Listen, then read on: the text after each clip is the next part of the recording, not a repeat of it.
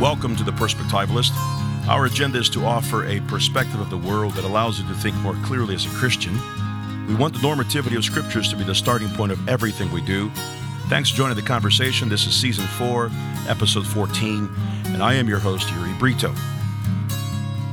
Thanksgiving is upon us, ladies and gentlemen, and I want to begin by giving my hot take on this national holiday, which most likely will bring in around $1.3 billion in these next 7 days. But I want to give you my hot take, and here it is. Thanksgiving has become a more sacred religious holiday than Christmas in this country. Thanksgiving has become a more sacred religious holiday than Christmas in this country. And perhaps that's because the title Thanksgiving comes like an imperative to the American year.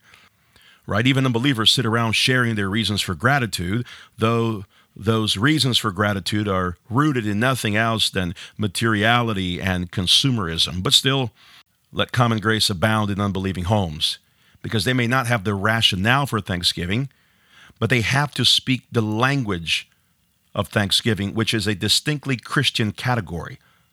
Giving thanks assumes there is a reality that makes giving thanks meaningful. Because even unbelievers don't express gratitude under the rubric of a superfluous exchange of platitudes. No, when we eat delicious birds, we are assuming that the gift of taste and the beauty of a Thanksgiving table comes from something and not nothing. And the unbeliever has to live with that assumption without having a resolution to that quandary. Again, atheism must sit on God's lap to deny he exists. And by the way, that lap was materialized in the person of Jesus Christ, who dressed himself in human flesh and who made matter something to be cherished and not despised, who ate with us and who gave himself as food for our salvation. But even Robert Emmons, who's the author of a really terrific book called Thanks, How Practicing Gratitude Can Make You Happier, he observes that gratitude is literally one of the few things that can measurably change people's lives. There are measurable benefits in gratitude. Did you hear that? Now, of course, we're aware that psychological journals are behind the times because gratitude has always been a Christian virtue. St. Paul had already broken the news in many texts, but more directly, I think in Ephesians 5, where he sort of accentuates this theme in very powerful categories. Always give thanks to God the Father for everything. This is the exhaustive claim of Paul in his gratitude and thanksgiving exhortation. In the name of our Lord Jesus Christ, this concludes, which means that any expression of gratitude, any expression of thanksgiving comes through Jesus Christ, who is the true giver and the one from whom all thanks come. Bonhoeffer had alluded to a similar theme in his remarkable little book, Life Together, and he takes us back to the glories of gratitude in community life. You remember, our Lord Jesus comes, and he doesn't come to live in a community of self-expressive gratitude, but he comes into a community of thanksgiving. And so Bonhoeffer builds on that. And for Bonhoeffer, if you don't know where to start in your gratitude journey, he says you need to begin by giving thanks to God for the community where he has placed you.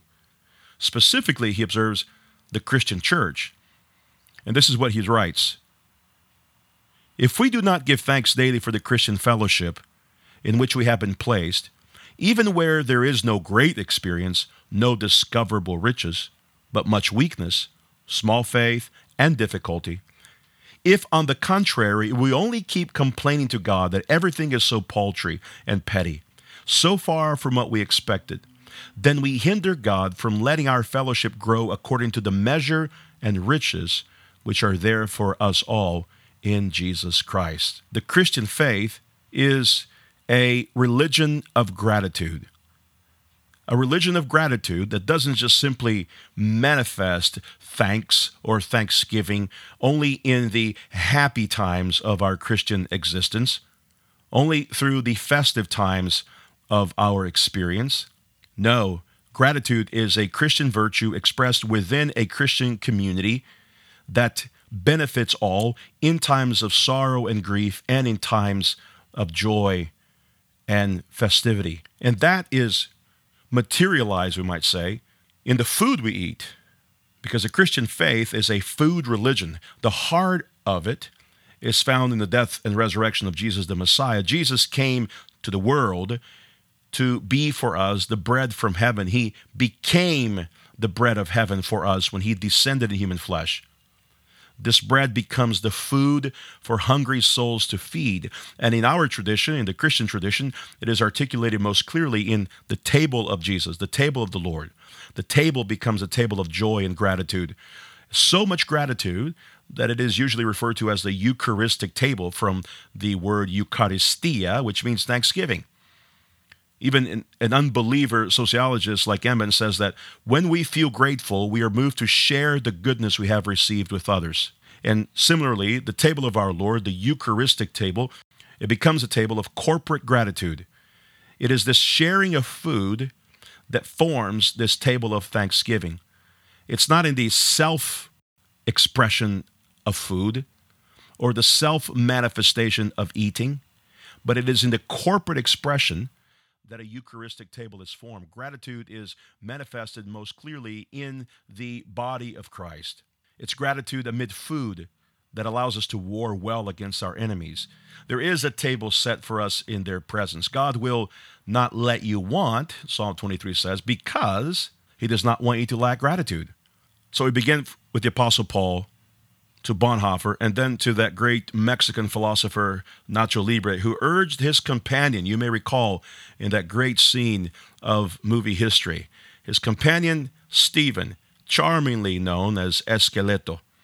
And he says, in the eve of his war against Satan's cavemen, he says, tonight we are going up against Satan's cavemen, and I just thought it might be a good idea if we praise the Lord.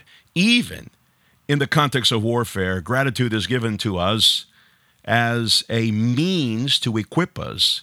Gratitude strengthens us for warfare, and when we are weak in our daily walk, it may be because our gratitude muscles have atrophied. It may be because our selfishness hinders us from seeing moments of thanksgiving, and it may be because the art of thanks is rusty, it is hidden, it is forgotten. But if we enter into the story of thanks, we are then built in love among the people at the table. We are compelled to share in the shalom of God with others. To whom much is given, much is required. And to those of us who partake of God's goodness often and daily, and who will experience and taste the goodness of God among family members on this coming Thursday, we are called as a people to form sacred places of gratitude wherever we are. It's what kept the people from entering the promised land. It was their lack of gratitude, but the practice of gratitude, it's what moves God's people from glory to glory. Happy Thanksgiving. May the Lord be with you. I'm your host, Yuri Brito.